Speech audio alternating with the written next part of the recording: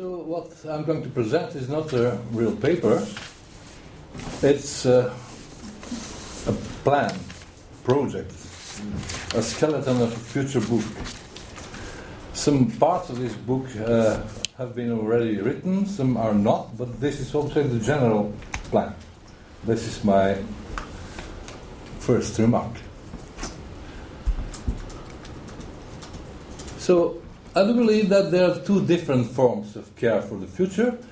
The first one is practical, very concrete, and it is connected with various types of action and practical anticipation forms and prognosis, scenarios, various forms of achieving different goals, preventing risks and threats. And this is, of course, a very noble variant of care for the future, very practical one, and I do respect it fully. But let's say my personal investment is in the other abstract form, which is a care not for a specific goal, but a care for a specific horizon of expectations. That means to develop and support modalities of imagination, to secure the very imaginability of the future.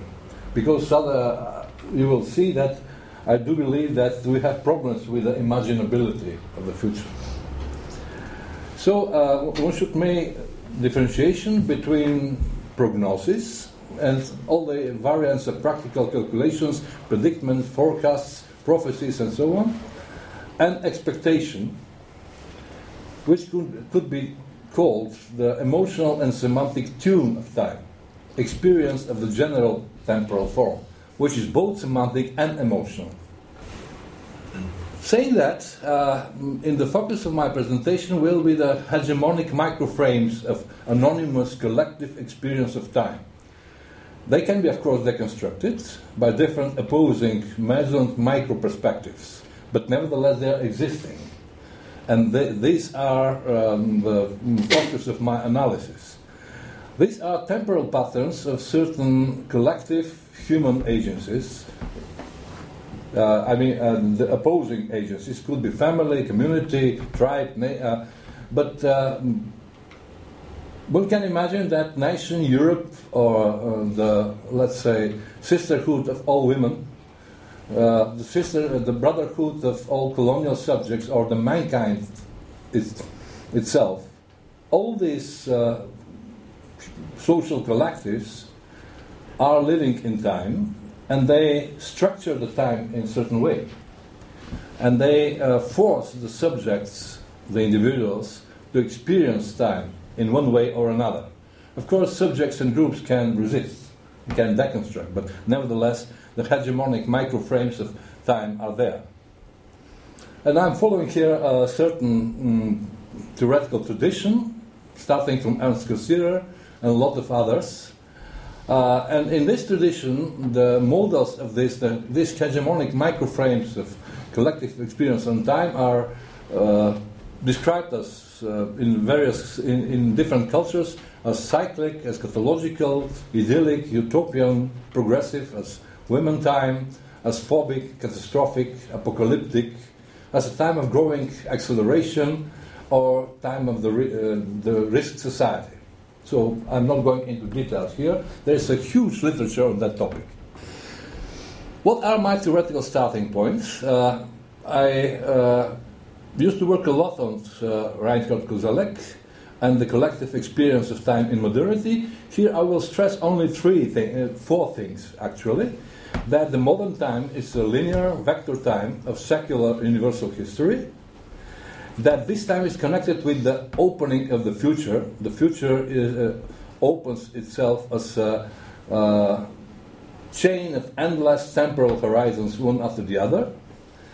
That the future is experienced in positive emotional terms, as young, bright, universal. And there is a growing split between past experiences, that means, let's say, the baggage of the past, and the positive experience of the past, and the expectations of the future. This split is very characteristic for the modernity, as Reinhard Koselleck used to say. One thing Jean-François Lyotard added to this is the reversal of legitimation. That means that unlike prehistoric mythologic societies or religious societies, which look for their legitimation in the past, as Mircea Eliade used to say, in illo tempore, in the very first demiurgic moment of time, modern time looks for its legitimation in the future, and this legitimation has the form of utopia, positive picture of the future. In the 50s and 60s, and especially in the 70s of the 20th century, the theoretical community started to talk about the crisis of modern time. That something happened to this time described by Reinhard Koselleck. And maybe the major point here is the distrust in the grand narratives and the eruption of plethora of centrifugal small narratives and the loss of the historical linearity. What was the reason of this distrust is another story. I'm not going into details here. At the same time, a huge blow of the modern structure of time was the political legitimation of utopia after the end of the Cold War and the fall of Berlin Wall. This was the end of the so-called Great Experiments with enormous masses, millions of people. And Václav Havel used to call this special condition loss of transcendence. Of course, he spoke about secular transcendence in temporal terms. So I do believe, and I'm not going to give you evidences here, I just declare that I do believe that we are living today in a special closing of time. And popular culture is the best example of this closure of time, because it is full with phobic visions. We are living in popular culture which reproduces catastrophic and apocalyptic visions. And one more thing, part of my theoretical starting points, is a special article of Jean-François Lyotard, which I like very much, called Time Today, in English, where Lyotard, to put it very shortly, claims that the ultra-fast circulation of capital is a form of neutralization of the unpredictability. So commodity, time and information are identified, and this means elimination of the future. In practice, it means a new cyclic time of the circulation of capital and fixation in the present, loss of past and future dimensions. Actually, this is supported by a French historian called François Hartog, who speaks about regimes of historicities and who claims that today we are living in the condition of presentism, which means the dominance of presence over the past and the future in the historical experience of time. A follower of Reinhard Koselleck, a German follower called Hartmut Rosa, published relatively recently in 2005 an important book called Beschleunigung, and there he claimed that not only we are living in presentism, but we are living in ceaseless acceleration of time. And this special rhythm, this accelerated rhythm of time, is the most characteristic feature of today's temporal patterns. So, from my point of view, what we need today is to care for the imagination. Because a lot of the theoreticians, especially in the area of art history and visual arts, are talking about the fact that something is happening with the very capacity of imagining the future. And we are living in a neoliberal capitalism without alternatives, which is not only a mode of production and consumption, but is more and more a mode of subjectivation. That means it controls the thoughts and the dreams, sets limits and image matrices to the fantasy. It imposed this presentism I spoke about and acceleration as self-evident, as the only realistic forms of thinking and experience of time. It optimizes time. That means it colonizes the fantasy with attractive and seductive images floating das Lebenwelt, the living world. How is it translated in English? This Husserlian term. And all these floating images are a product of the advertisement industry and the film industry, and it governs needs and desires according to the principle of marketing. So, in fact, we are unable to experience an alternative, free and open, young future. Our imagination is blocked, so to say. This is a huge problem from my point of view. So, the main question I'm trying to give some answer, can we free this presentist imagination, which is blocked and in a way paralyzed, by using some alternative resources and archives of the past? So, I will use the term archive more as metaphor, as in the anthropological, strict anthropological sense, because I will tell you the story about the development of utopia, the utopian genre, and from that point of view, maybe it's better to speak about corpus of text, utopian canon, and narration which is connected with this canon, not about archives. But nevertheless, I use this in order to be helpful for our workshop. So, this was my introduction, and I start what is my real point, and I'll try to present you very shortly, with the help of images, what is history of utopia and what is genealogy of utopias. You can easily get here the Foucauldian basis of my thought.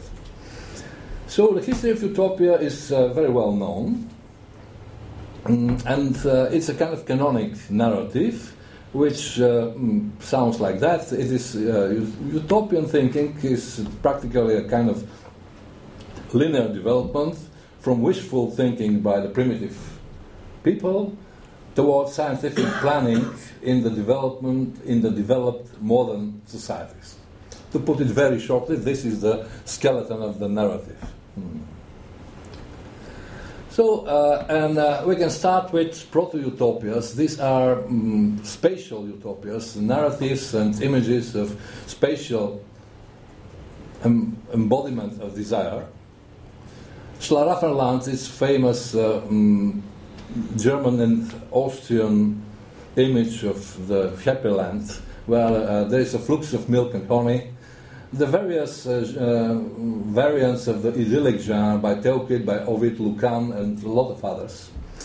These are Arcadias, Loti, Ameni, and after that all this ancient tradition has been transformed during the Renaissance in the time of the great geographic discoveries, and these ancient images have been projected onto the new world, received as earthly paradise. Actually, the tradition of looking for the place of the earthly paradise is very old. In the 16th century, a Spaniard called Antonio de Juan Pinella wrote a book about the place of the earthly paradise, and in this book he listed 18 types of solution of this problem. Not 18 examples, 18 types. So you can imagine what kind of tradition it is. And all this was projected onto the new virgin world, America. So you can see some images here. This is the cover of a book in the 17th century about Schlaraffenland. This, let's say, sympathetic, nice, consumerist utopia where everything is available. And this is from the 18th century. And this is recent. Deutschland einig Schlaraffenland. You can see that the fishes are jumping right into the mouth of the sleeping guy, or the other is drinking beer in this unmediated way. So I took 3 different pictures from 3 different epochs, and they are repeating one and the same pattern. That's important. I'll come back to this. Arcadias are different. In Arcadian tradition, there is no eating and drinking. It's much more about the harmony between culture and nature, and the strange type of erotic communication connected with music, with love which is in the air, and natural beauty which is all around. And you see here again that the Arcadian images are transhistorical. They are repeating themselves in different epochs. And they slowly were transformed into the art of landscape, which became famous in the 18th century. And also in recent photographies. I like this very much. This is my locus amene. This is also not bad. So, you can see here, let's say, images of unlimited infantile desire, close to that what psychoanalysis would prefer to call jouissance. They are strongly linked to that. And here certain, as I called before, projections on these images onto the new world, the earthly paradise here. These are from the 17th and 18th century. And this is relatively recent, a kind of illustration, but following the old pattern. The Indians are as, let's say, Adam and Eve, very innocent, expecting what is going to happen. So, now you can see this strange turn, which happened in the 18th century, where utopia has been transformed from spatial forms into temporal forms, and from genre of unlimited desire towards genre of theoretical tractates, and, let's say, engineering projects.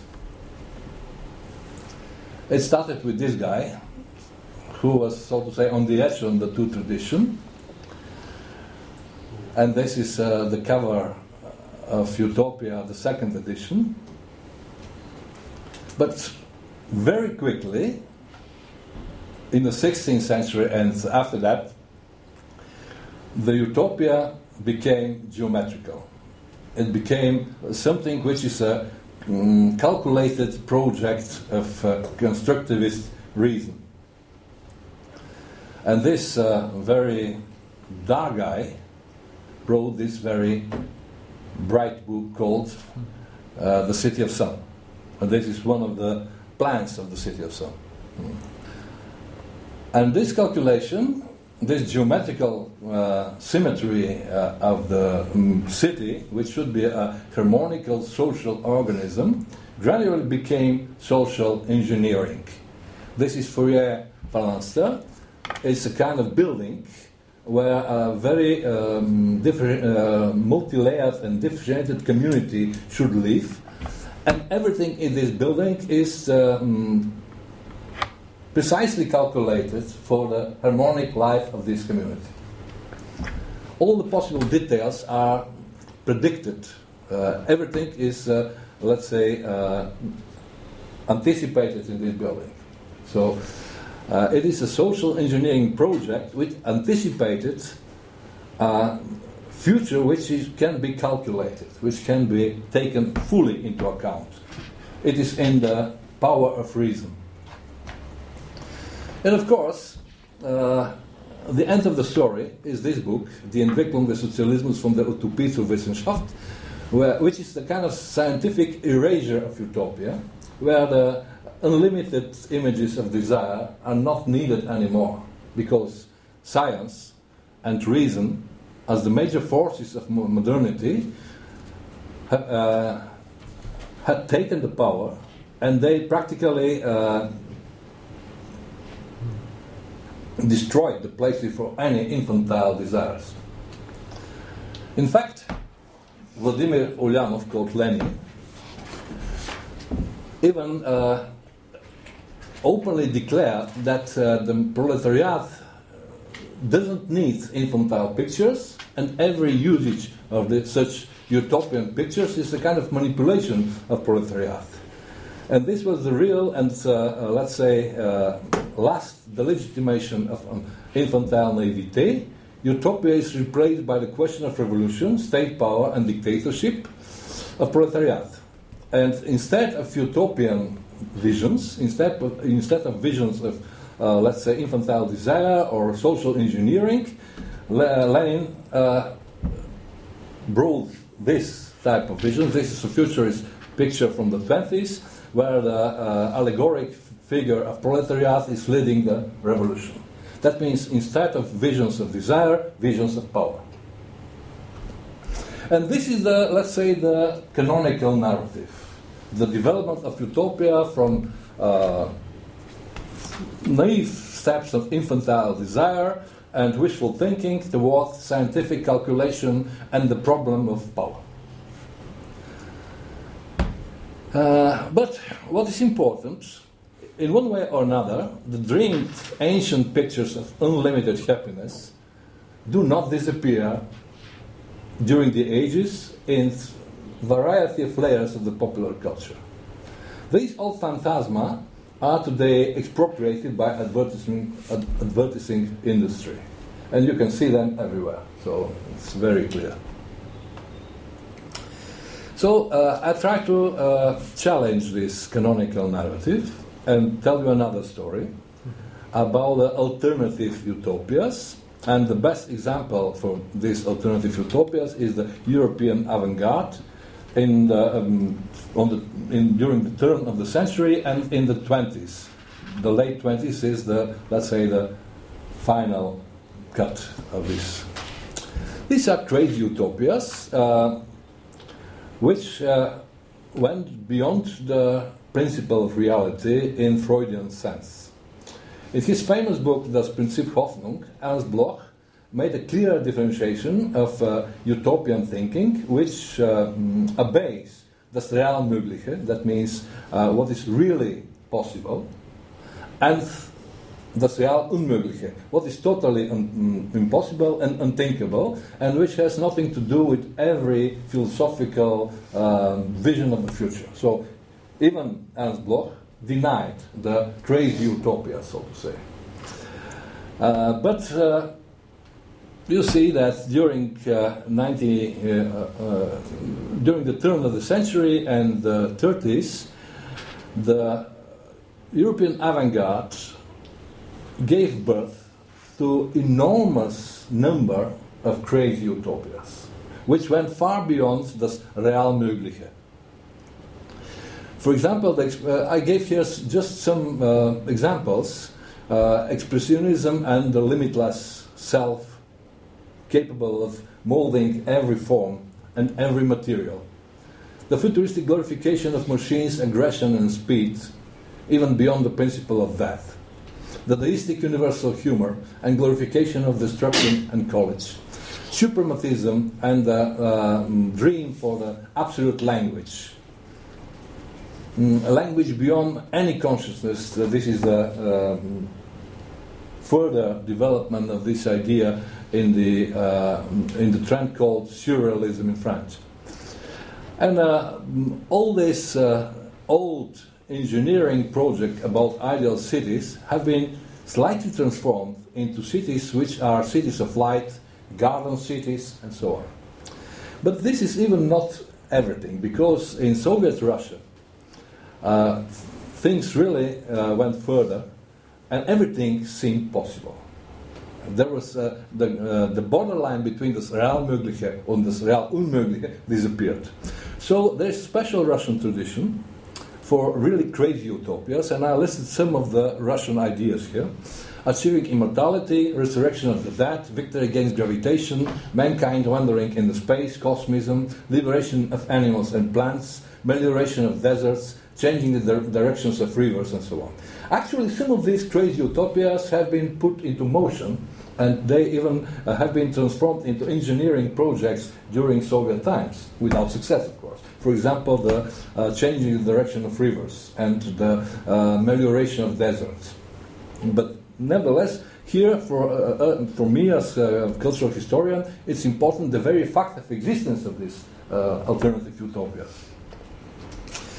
This guy was, let's say, a kind of father of all the following alternative utopian thinking, Nikolai Fyodorov, and his book, The Philosophy of Common Deed, which has been published years after he wrote it in 1906, is a very influential book. It's about the duty of the sons, and the duty of the sons is the resurrection of the dead fathers.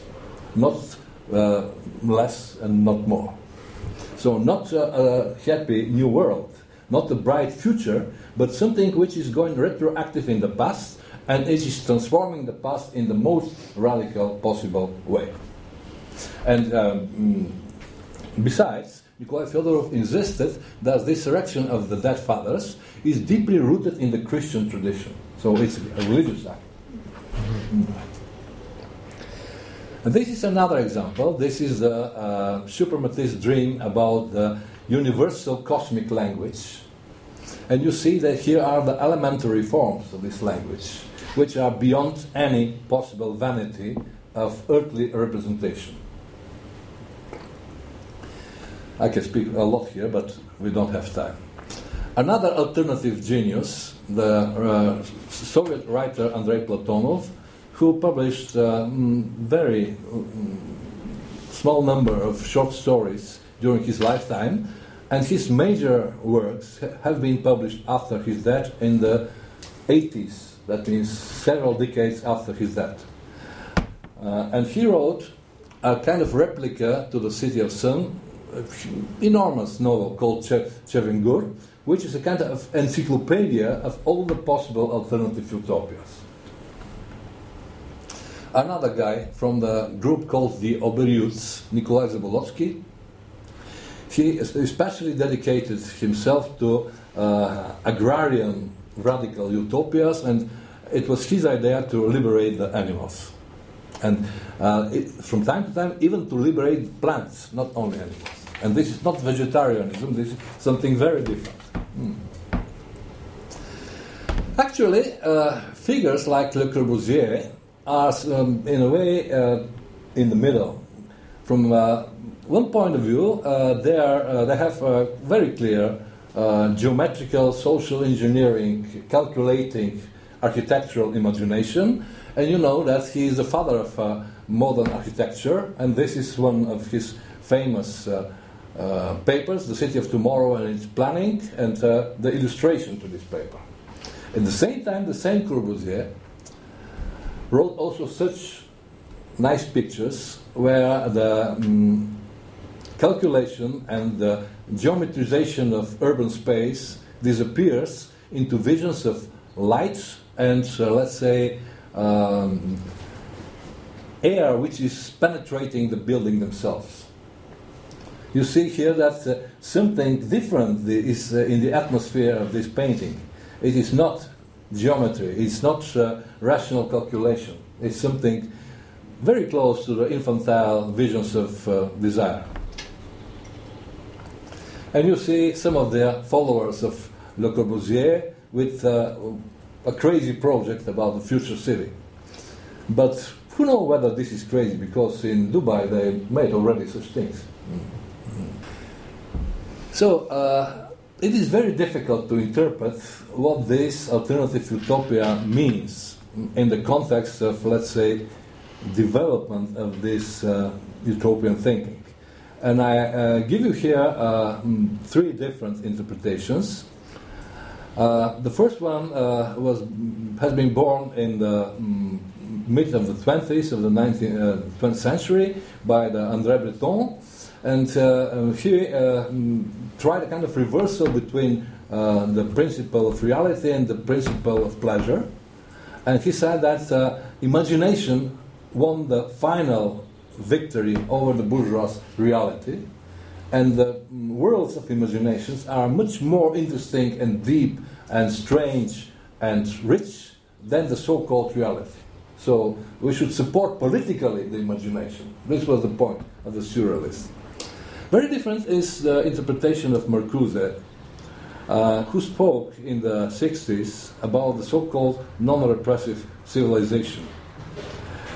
And this is, of course, very sophisticated philosophical arguments, and it should be understood in the philosophical context of the Frankfurter School, but I put it here very shortly in a simplicistic way. The non-repressive civilization is a civilization which liberates the natural drives against the repressive principle of capitalist production. And practically, the philosophy of Marcuse has been used during the student revolts of 1968, and some, let's say, youth groups tried to transform it into reality, and the famous slogan, "Make love not war," stems from that. Very different interpretation was the book of Boris Groys, a Soviet art historian and curator living in Germany, where he interprets the avant-garde alternative utopianism in a very negative way, because he claims that this demiurgic, voluntaristic ambition of the left artists is a kind of predecessor of the social demiurgic voluntarism of Josif Vissarionovich Stalin. And the title of this book is Gesamtkunstwerk von Josif Vissarionovich Stalin. And Groys makes a clear genealogy between leftist avant-garde and Stalinist politics, which is, of course, very provocative. So, you will see my interpretation and my answer to the initial question here in the last 3 slides. What can be done? I do believe that the contemporary world needs reopening of the future with all its unpredictability and possibilities. We need space for unimagined young alternatives. And we should oppose the seemingly unalternative neoliberal capitalism. Actually, I'm not leftist. And when I was during the socialist times in Bulgaria, I perceived myself as, let's say, right liberal, close to the center. Now I perceive myself as left liberal, close to the center, but not in no way leftist in the French sense of the word or in the British academic sense of the word. So don't interpret it like that, please. So this task is different, but of course not hostile, from all ecological agendas and from, for all concrete prognosis, feasible practical project and risk-preventing scenarios. It should not be mixed with these things. It's something different. It's philosophical ambition, not a practical ambition. Of course, this task runs against presentism and Beschleunigung, the acceleration of time, and against the dominance of the phobic catastrophic imagination. I do believe that this apocalyptic imagination is related to this accelerated experience of time. But most importantly, it runs against the functional aestheticization of capitalism. That means all the possible areas of design, advertisement, commercial beauty, contests, plastic surgery, and things like that. That means commercialization of the aesthetical principle. So the research of alternative utopias could be very instructive for this purpose. The general goal should be the reopening the future in the modalities of joy and desire. This means re-expropriation of beauty, pleasure and fantasy from the presentist market consumerism.